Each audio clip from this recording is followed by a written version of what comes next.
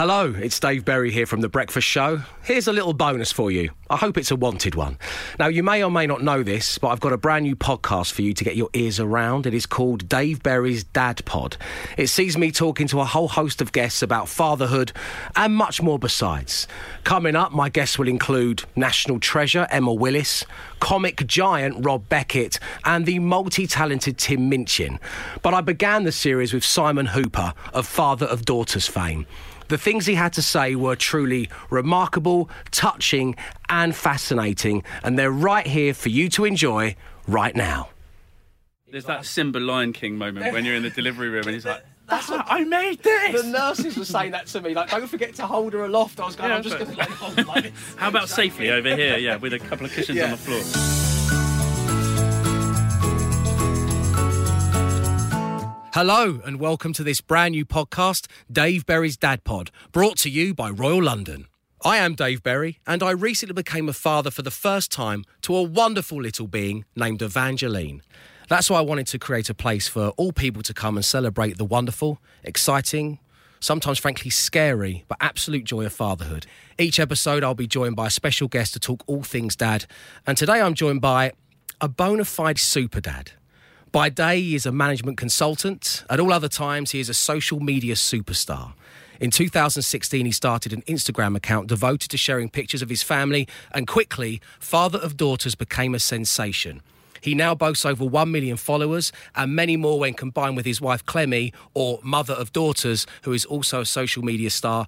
Clemmy was invited along, but the irony of all of this is someone's got to look after the kids. Yeah, exactly. He's a genuine influencer, with the Sunday Times recently ranking him at 33 in Britain's top 100 influencers, and he has used his status to speak up for fathers' rights, as well as to share his experiences in his book, Forever Outnumbered. He's a dad of 4 daughters, Anya 12, Marnie 8, and identical twins Ottilie and Delilah, who are 3. It's Simon Hooper. Hey, Simon. Hi there, and thanks for that amazing introduction. I feel like I've gone red. Happy with that? Yeah, it was fantastic. I like the reference for influencer there in there as well. I haven't acknowledged that at all, because weirdly, influencer feels like a dirty word. And as soon as you put your hand up and say, yeah, I'm an influencer, then it's like, oh, no, we don't like you anymore. Well, yes, I get what you mean, actually, but there's different types of influencers, and they're looked on in different ways. True. I think you're not doing the whitening paste on your teeth, are you? No, I'm not shaking a cosmetics product in a kind of GIF and telling you how it's changed my life. So no, I suppose I'm not doing that. So that's why you're on the pod, because we like you as an influencer. Good. Now, I'm fairly new to parenthood. You became a father at 24. Yeah. Before any of your friends, you said you had no intention of becoming a dad until you were at least 32. What did you expect parenthood to be like compared to how it is? And would you say, broadly speaking, it's very much trial and error? Yeah, it's completely trial and error. And I don't think any amount of preparation or thinking can really get you ready for what parenthood is going to be. Before you have children, the only reference you have is your own family life, right? Your own parents. So I used to look at them and think, well, they kind of muddled through with 3 kids and it can't be that difficult. But I had no concept how much work they did in the background, especially with like small children. So when I was growing up, and my brother and sister, who are both younger, when they were babies, I had no concept that they were up all night or anything like that. I'd just wake up and put my Teenage Mutant Ninja Turtle pants on, start playing with the Lego, and they'd all look shattered, and I wouldn't really understand why, but now I completely get it. And it's, as you say, trial and error, right? No one gives you a manual to tell you exactly what you're supposed to do. And I think the scariest part for me, apart from witnessing labour, which was, I mean, my wife is a midwife, so I should have been more prepared, but I never read any of the books that she left out for me, so that was my fault. But the scariest part was coming back home with that small person you're now responsible for, and no one telling you what to do. It's like in the hospital, there were lots of adults to tell you, right, you need to stand here, you do this, try not to crack any jokes, and stop eating your wife's toast. Whereas when I got home, it was just me and Clemmy, and a small person sat in the middle of the room, and I had no idea what to do. And I kind of thought, Clemmy being a midwife, she knows about babies. She didn't either, because the midwife stuff stops at when they've had a baby. Hand it over. Exactly. Of course. It's interesting because, as I said, you became a father before any of your friends, and I kind of came a little later to fatherhood. So my friends were able to give me warnings, and one of them said, The worst drive of your life is the drive that you take back from the hospital with your partner and your newborn baby. Yeah, exactly. It's like you're doing your driving test all over again. And you don't want to get it above third gear, and you're checking every mirror. And somehow you become the most courteous driver in the world. You're at a roundabout, it's clear, but you'll wait. Because there's a lorry about 500 miles down the road, and you're thinking, I'll just let that guy go. It's fine, it's fine. And then slowly pull up to the house, and then like, oh, okay, now what do I do? And then the self-doubt sets in. I remember, I was perfectly able to swaddle in the hospital. And then as soon as we got home and I had to swaddle without any adults around, as you say, I can't swaddle anymore. Where have my swaddling abilities gone? I know, and you're thinking, I'm letting this child down. They must think I'm the worst parent, whereas actually they're not thinking about anything apart getting some milk from mum, and that's about it. But yeah, it's a learning curve, definitely. And I think that, being the first one out of my friends, I did have the opportunity to then pass on those learnings to people as well, whether they listened or not. I think they would have been really grateful, I'm sure. Yeah. I mean, I was so grateful to have so many friends who had already become mums and dads. Now, you started the Instagram account, Father of Daughters, in 2016, after the birth of the twins. Yes. It is a heartwarming, genuine feed. It's funny as well. It's an insight into your life as a dad and the Hooper household in general. You said how you became aware of a lack of fathers sharing their family lives online. Yeah. Is this why you wanted to do it, or did you just take that picture one day and and it got a few likes and you thought, oh, don't my children look beautiful, and it kind of snowballed from there? Yeah, no, it's definitely the first part. So historically, dads aren't very good, or men in general aren't very good at talking or opening up about how they feel. And I do remember being in the pub and like talking to friends, like, oh, how's family life going? And what you tend to do is saying, fine. My dad was a master at saying fine in any number of different ways. And after a while, you could try to figure out what he really means. But we don't talk about stuff. No. Whereas women have had this community that's grown up online that is sharing their experiences of motherhood and preparing each other to give each other advice and help each other through situations. Whereas dads just weren't present really on social media.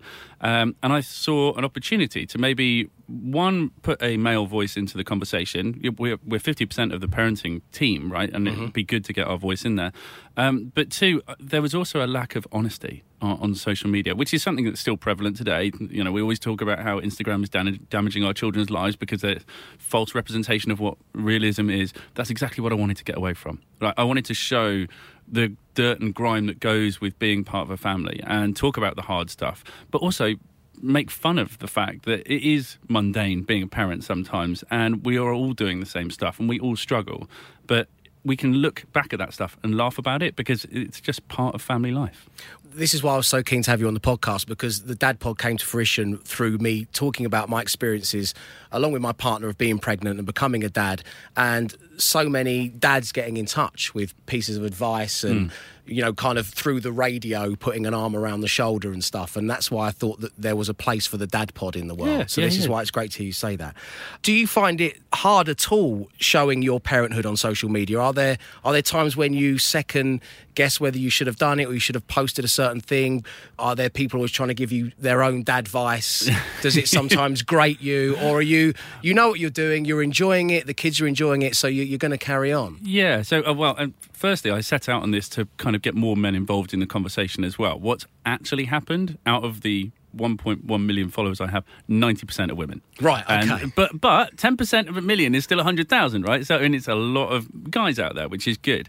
So I do get more men interaction, but it tends to be when I'm talking about like sports events or something that I've been to. Like, stop being so stereotypical, men! I was going to say, come on, let's grow up. Let's open those emotional floodgates. Come on. It has been an opportunity for me to talk honestly about my stuff. And I don't think that I've ever kind of posted something and then thought, I wish I hadn't have put that out there, because that's the point of being honest and putting yourself out there and revealing what happens in a home. Because actually, as soon as you do, you find in the vast majority of cases, people will rally around you and say, oh my God, thank God someone has said that it's like this, because I've had this situation X, Y, and Z times. And it's so good that it's normal. So I've never kind of pulled back from anything. And if anything, it just encourages me to be more honest. Because that's what people want, and I think what people feed off. And that keeps your sanity as far as what you're doing is pure and for the right reasons. You're not crossing over into what we spoke about before where, Insta life isn't exactly reflecting real life, and that's what you're trying to avoid. Yeah, exactly. And I think this is one thing that I want to clear up with people at the moment. Mm-hmm. I have a full daytime job. Yes, right? And that's why I said super dad at the beginning. Yeah, exactly, right. So I work 55 hours a week as a management consultant in central London. And I think people assume that I'm a stay-at-home dad. But I'm not. I work everything else around it. And this is one of the reasons why I think people are more engaged, is because that I still have my foot in reality. I go to work, I go to the office. I don't lose myself into social media events where someone's, producing a new yogurt and they want us to go to the opening of it. Whatever. But it's like... I don't want to go to all of those things. There are some things, and don't get me wrong, it has allowed us to open some doors to go to some amazing things, like the premieres of films, like where I was in touching distance of Beyonce. That was a red letter day, don't get me wrong. Congratulations, Thanks Simon. very much. I think I almost breathed the same air at her at some point. And there's the opportunities to obviously go on holidays that we might not have been able to when we have a big family and it costs a lot to take people away. We're going to have a look at those opportunities as long as it's in school holidays and all that kind of stuff. Yeah. So there are great benefits to it as well, but I haven't lost myself down the rabbit hole yet. No, well, let's hope that you don't, and I'm sure you won't. Seeing as, your children are the stars of the show, do they have every right to come to you and Clemmy and ask for extra pocket money? Have they have they worked that out yet? Are they? They are the same as every other child. They need to work to get their pocket money. We have an app at home which allows them, I kind of give them... tasks that they can have to do, so it allocates them, and then once they've completed them, it kind of builds the pocket money up over a week to a maximum of like £4 or something. So that's the only pocket money that they get. That's what they're going to deal with, and if there's any bad language or profanity, that number goes down again. So yeah, it's although money and kids is like a weird one, because you don't really know how much people are giving for the tooth fairy, for example. Yeah. This is something you'll come across later in life. I got given, my dear friend Matt Dyson, who I do my radio show alongside, he said it's £5 for the first tooth, £1 thereafter. Yeah. What do you think about that, Simon? Inflation's obviously happened, right? So it was 20p a tooth back in the day, I'm sure. But it's, a quid a tooth. I'm not sure about the £5 for the first one. So I put this out there, and someone's here like, I used to get 20 quid for a molar. So what are you doing 20 quid for a molar? Was it gold? I've been pulling them out with pliers. Exactly. This poor kid. Like, Daddy, can we get a tooth fairy? I've taken all my teeth out. But he's got the new Nintendo. Exactly. Can't string a sentence together, but he's got the latest console. Your eldest daughter's now 12, which is, it's different for everybody, but you'd say that social media is coming into her life. It definitely is, and other children of that age around that time. How are you policing that? How are you handling that? Had you and Clemmy kind of thought about this in advance? Could you see it coming? Because I personally feel, even though, Evangeline's only 9 months old, you haven't got a Facebook account sorted? How lazy are you? You're not forward thinking. No. I just hope she's got a lot of teeth. That's the only way she's going to pay her way through university.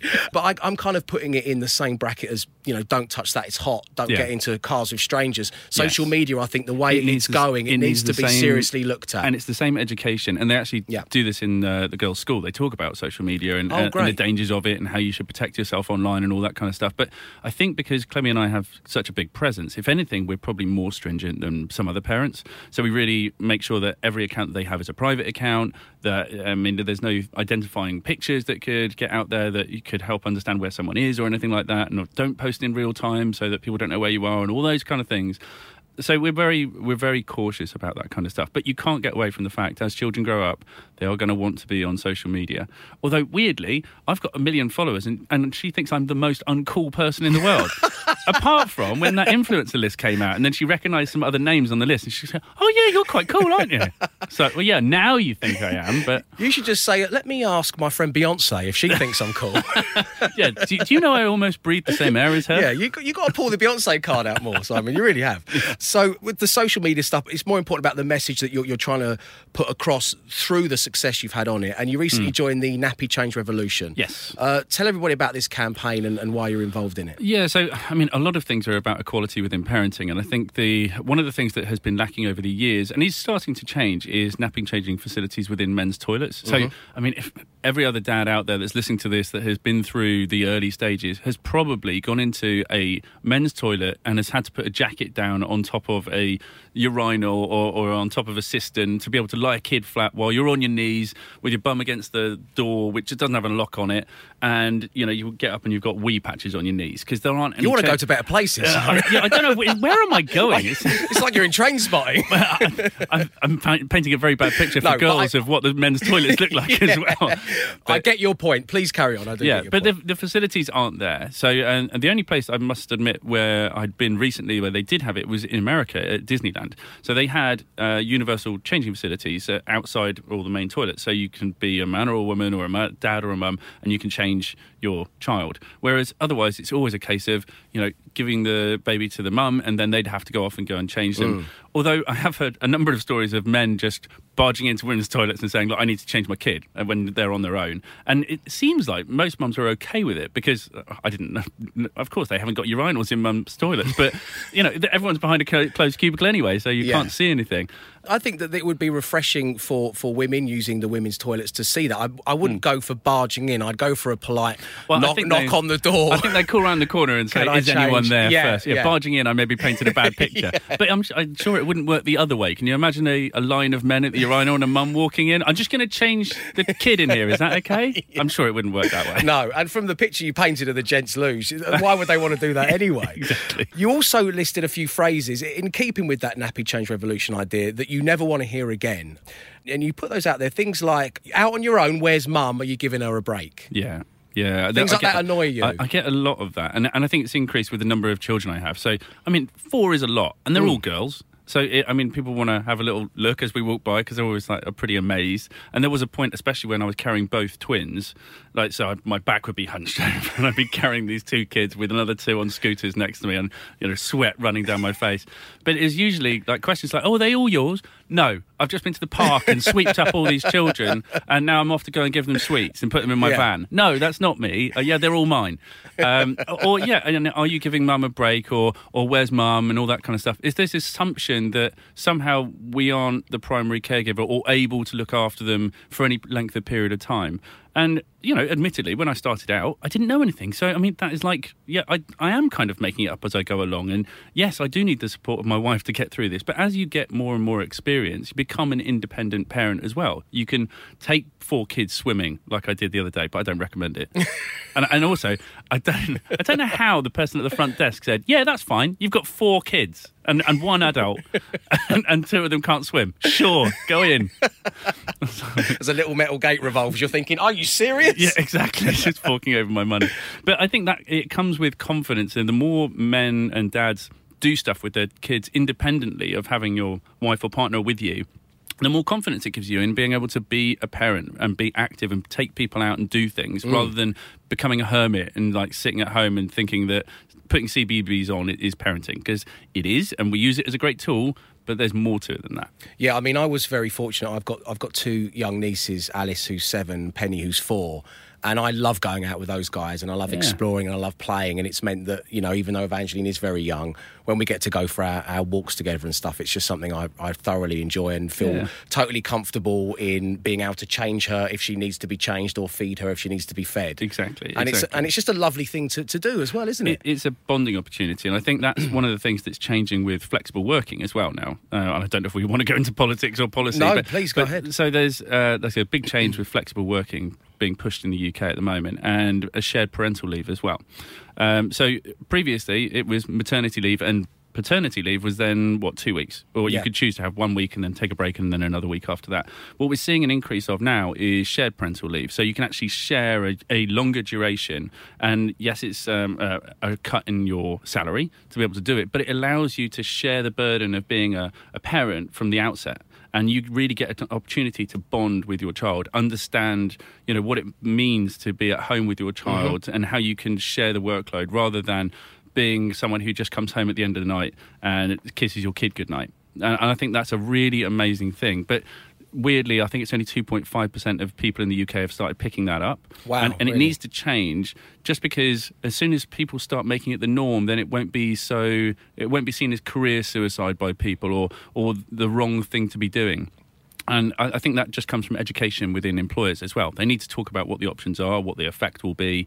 But I wish I'd had the opportunity to take it up, because I missed out on a fair chunk of that, what happened in the first 6 months, especially with Anya. I made the mistake of saying, yes, I'll go on secondment with my company. So I flew out to Holland on a Monday and I got back on a Friday, and I did that for 6 months from the age of Anya being 5 weeks old. Yeah. And that had a massive effect, not only on my bond with Anya, but also my wife's mental health as well, because she was in a basement flat in South London on her own with no friends. We'd just moved to the area and I'd abandoned her, basically. So I'll always feel bad about that. Yes, I'm sure you do. I mean, you shouldn't, and you make these decisions. It's frightening how, talking to dads who have jobs, how little they do get to see their children. Something that I know from being a dad now is just how quickly they change and how they grow, and you do have that pang of guilt that you've missed something. Even I've been away with business and come back after 10 days and Evie's just changed. She's doing things that I've missed. She's sitting up a bit stronger. And before you have children, the idea of work-life balance isn't something you really think about, because you're like, well, I go to work and I've got my social life outside and it's all kind of intermingled and everything happens. The importance of work and social life balance after you've had a child grows in importance incredibly, and you want to make sure that you're not spending all your time away from your family. But similarly, you value seeing that person grow up, and you want to be more present in their lives. So I would encourage people, if they're listening, to just speak to an employer about what your options are. Do I just have to take the paternity leave, like for the 2 weeks, or is there an option for me to go and get a bit more time with my family and help my partner as they recover from birth, and make sure that I'm present in those first 6 months, which are really developmental to bonds and family building. Great advice. Go and find out what your options are. That is amazing advice.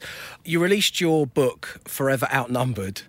I wonder, we talk about the full-time job that you have, and you've got all of this stuff going on online, which is presenting these new opportunities. And of course, the bare bones of this is you're a father of 4 daughters. How did you find time to write a book? So I don't sleep very much. I've got used to that. Basically, I found out after having my first daughter that I'm a bit of a night owl. I can stay up late and I can get up early, so I don't need much.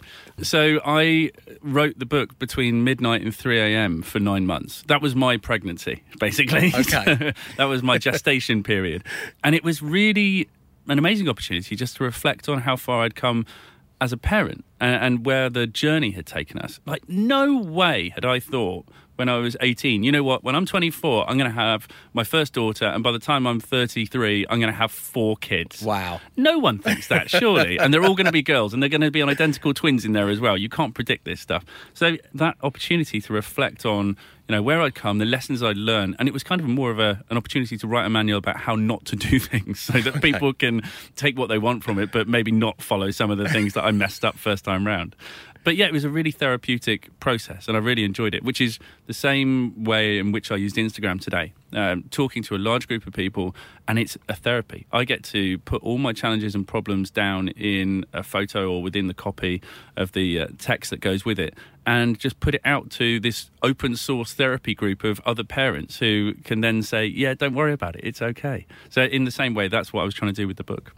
You've said that you are, as a dad, you've become a poorly trained chef, a comedian, a DIY specialist, a puppeteer, an unlicensed doctor, which is the most worrying out of all that lot, a children's entertainer, a master Lego builder, a singer, a dancer, a reluctant makeup model. I bet you look great. Oh, thanks. A hairdresser, and this is the benchmark by which all future boyfriends must be measured. Yes, exactly. That's the idea, right? That's my role here, is to make sure that I set the expectation of what any man should be so high that no future prospective partners can ever live up to it. And if that works out and they're all single by the time they're 45, that's great. Then I've done it. I don't think that Evie will ever find a man in her life who is willing, like I am, to repeatedly fake sneeze for about an hour and a half just because it makes her giggle. Yeah. So I've been doing this and now it's night time. Yep. Yeah. It's amazing the things you find yourself doing, isn't it? I mean, just for that giggle, for that moment, and then you think, yeah, wow, this must look so weird from the outside. Yeah. But yeah, it's okay. For any soon-to-be dads or new parents out there, here's a little tip from me, a little bit of dad advice, is young children love repetition.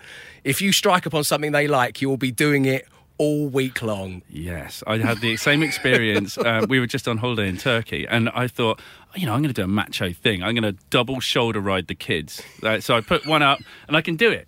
And I thought, this is easy because the sand's hot, and I was doing a favour, and also I just thought this looks pretty cool, doesn't it? Dad with like twins on his shoulder and the heads turned on the beach.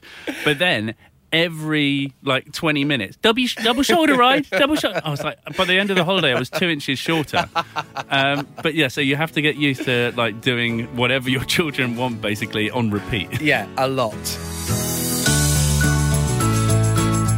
I sincerely hope you're enjoying my chat with Simon Hooper. I just wanted to take a little moment to tell you about our friends Royal London, who are sponsoring my Dadpod.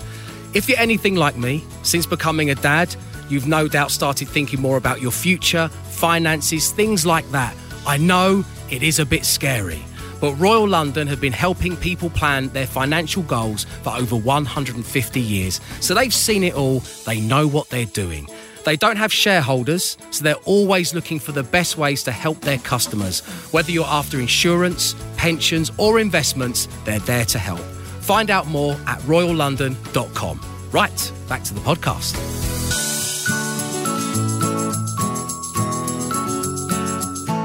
So, Simon, we just touched on you being in Turkey with the family, and I know that you live down by the coast, which is great. Yeah. With the school summer holidays, a long, distant memory, how is it possible to keep 4 daughters entertained for that duration of time? Oh, I mean, that is a question. But I think there's another important thing, that today kids don't know how to be bored. Right, and this is something I've spoken about with a number of people as well. Kids should learn how to be bored and fill that time on their own.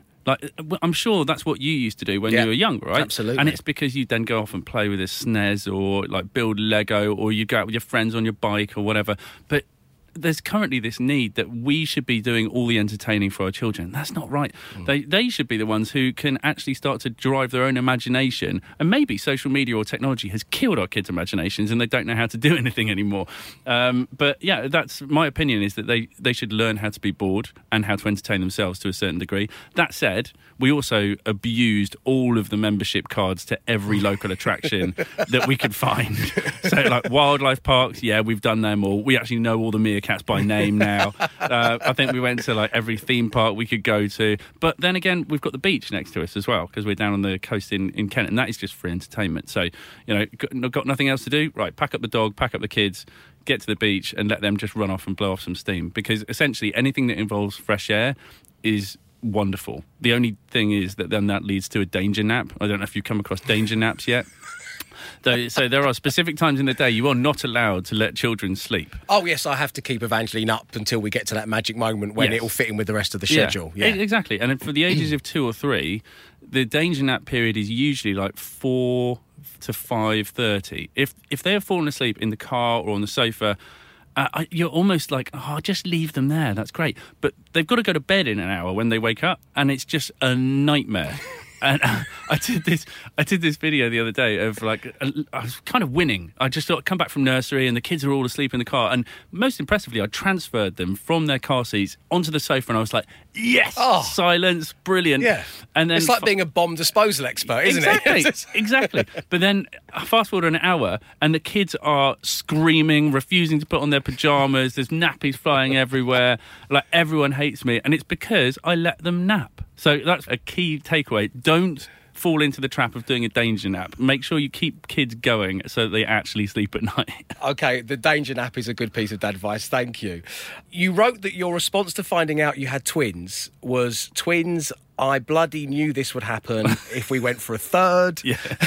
It took Clemmy ages to talk me into this, and now, how are we going to cope? Yeah. Twins has been a blessing for a couple of friends of mine, and they've both been visibly shocked to their very core when they've told me the news. Yeah. Obviously, they love their children and they're a wonderful addition to their family. Yeah. How do you feel about it now, 3 years on? Now I wouldn't change it, obviously. No, of course. It's amazing. And the people they've developed into are wonderful. I mean, Clemmie's still livid that none of the kids look like her, and she did all the hard work, and yet they all come out looking like me. She's really angry about that. But at the time, the idea of twins was scary. Yeah. And I've spoken about this previously on Instagram, but this question to you, actually. First time round, would you like twins first time round, so you were just thrown in the deep end, or would you rather have 2 kids and then twins at the end so you knew what you're doing, but you had another 2 kids to look after? My goodness. I think it would depend on the age spacing is one thing. But I couldn't, because it's quite fresh for me still, I couldn't imagine having to cope with 2 newborn babies You when look I like got you're in back pain from while you're thinking about this. I'm just thinking about what we've been through, which is just such a blessing and it's amazing, but times 2. Yeah. I think I would, if I had to choose, to answer your question, I'm waffling and looking nervous. I'd have the twins at the end, I think. Yeah. And I'm glad... What about, I mean, it happened for you, but do you agree? Yeah, well, I don't know any different. I've got friends who have just had identical twins as well. And As their first kids. Wow. And we were talking about it over lunch the other day. And I guess, in hindsight, I'm glad it's round this way. Because at least we only had 1 to look after the first time round. If you've got 2, that's double the amount of stuff that you've got to buy. 2 new parents who don't really know very much anyway. They've all going to become independent parents for a child each now, which is the way we subdivided the twins. Like I had 1 and Clemmie had 1. We slept in separate rooms, and because we weren't getting any sleep. One would wake up, the other one would go to sleep, and it was just a constant spinning plates. Yeah, exactly. We all know the concept of the dad joke, and whether we like it or not, we all slip into doing them. Of course, even if we kind of try vehemently to avoid doing it, it happens. Yeah. But do your kids make you and Clemmie laugh? Yeah. I think the thing that the accents is something, because I think our kids watch so much YouTube, they just hear all these accents. The one that is prevalent in our house is like a Californian American person. It's like, right. Oh, dude, like, that's so amazing. It's like, oh, God, I hear enough of that from the television. Please don't do any more impressions. But it is very good. Yeah. And then obviously the funny bits for me are like when they bring jokes home from school, and they tell it like it's the freshest, newest joke, and it's a rework of the stuff that when we were kids, and I have to play along. It's like, I've never heard this joke, and then, oh my God, that's amazing, the punchline's brilliant. And then I walk off to Clemmie and I said, do you remember that joke? She said, yeah, I remember that joke. Of course we all remember that joke. We all meant to run it poo. Yeah, exactly. You've been peppering your appearance on the Dadpod with some great dad advice, Simon, and I'm thankful for that. Benedict Cumberbatch said, sleep when they sleep. Make sure you build in some napping time into your day to avoid going insane. Yes, 100%. Agreed? Yes, yeah. If you can do it. Because going to sleep when they're asleep is actually quite difficult, because then you're worried about whether they're going to wake up. So I found it really hard to just drop off to sleep during the day. But if you can do it, do it. Yeah, and Benedict's probably working on a project that's a few years away, and he's getting into character. He's got the time in the day to do such things. Comedian Rob Beckett gave a piece of dadvice which tallied up with one of the posts that you'd put on Instagram, which was about he would spend as long as he possibly could during his ablutions. So he would be gone into the bathroom for 4 hours to read the Sunday Times or whatever Rob reads. And you said the thing about one of the rules of when you're in charge of bath time is you can splish and splash around in that bath, getting the water just right for as long as you need. There are so many time-killing or, expanding those staycation things that you come up with. Like I've taken phone calls. There's no one on the phone. So I just sit in another room. It's like, no, wow. shh, Daddy's on the phone. Shh, go on. Obviously the hiding in the toilet, that's a good one. I've been making a woodwork project in the basement for 2.5 years. Not a single nail has been hit into a piece of wood. You've got no wood, no hammer? No, it's just me sat downstairs on a deck chair with a beer. Well, you have got a hammer, which occasionally just bang it against the floor. Exactly. Also, going to DIY stores to go and get screws, of which I've got 12 packs already. I'm just going to pop out and get something for that thing that I'm making. Okay, I'll see you in a bit. Or going to the tip as well. Going to the tip, I don't know why. I seem to go to the tip a lot. But there's also a restaurant, a cafe next door. So I'll usually come out of there, have a quick coffee, any opportunity. A trip to the tip is like a mini break. It's a mini break for any parent. Yeah, exactly. Or just checking in the car because someone's dropped a muslin and they can't go to sleep. I'll go to the car, I'll check for the muslin, and then I'll maybe close the door. See you tomorrow. close the door and turn the radio on for a couple of minutes. Just lock the doors from the inside. Yeah, exactly. And if I really scooch down, it doesn't even look like there's anyone in the car, so that's fine. The neighbours are like, Simon sat in his car on his own again. He hasn't even turned the engine on. Things must be going really bad in that house. So a couple more questions, Simon, before we release you back into the wild. And one which I ask everybody who comes on the pod is, your children hear this back in 15 years. Mm-hmm. What would you like to say to them? I would like to say, I hope you had fun growing up, because that was my aim. Childhood should be fun, and it's over too quickly, especially nowadays. So I hope that I provided every opportunity that you had to have fun while you were growing up before you became an adult.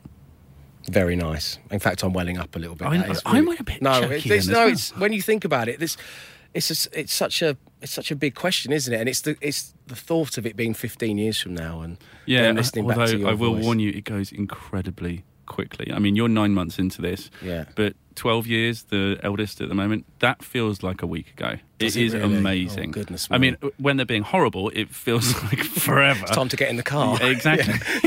Yeah. But time really goes quickly, and which is why it's so important to value these moments, and if you can, capture them in your memory. I managed to do it through Instagram because I don't want to forget these moments. So I want to remember the good, the bad, and the ugly of growing up with children and being a dad. But take your opportunities to make sure you mentally take note of things as they happen, because it does go by really quick.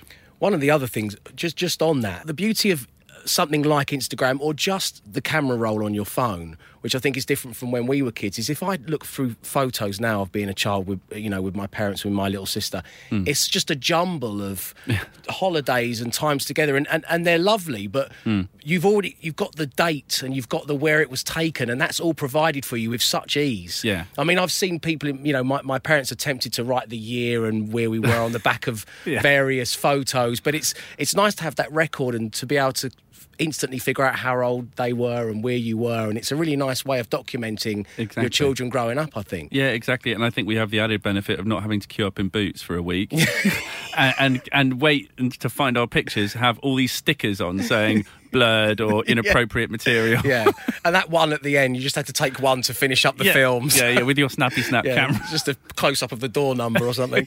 And finally, there's an old saying about, you could ask anyone anything, so I know it's like trying to pick your favourite child. Yes or no, and you don't have to name them, do you have a favourite child?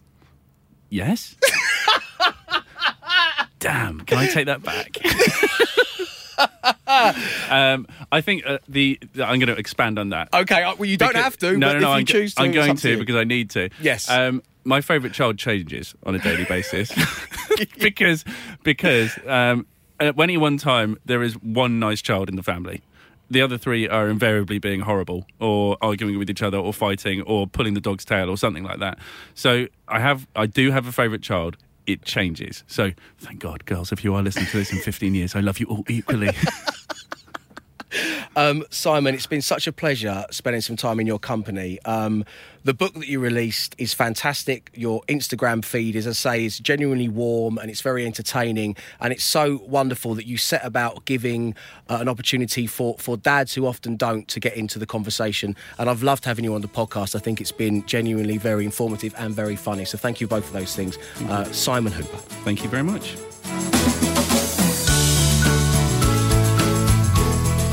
What a dad.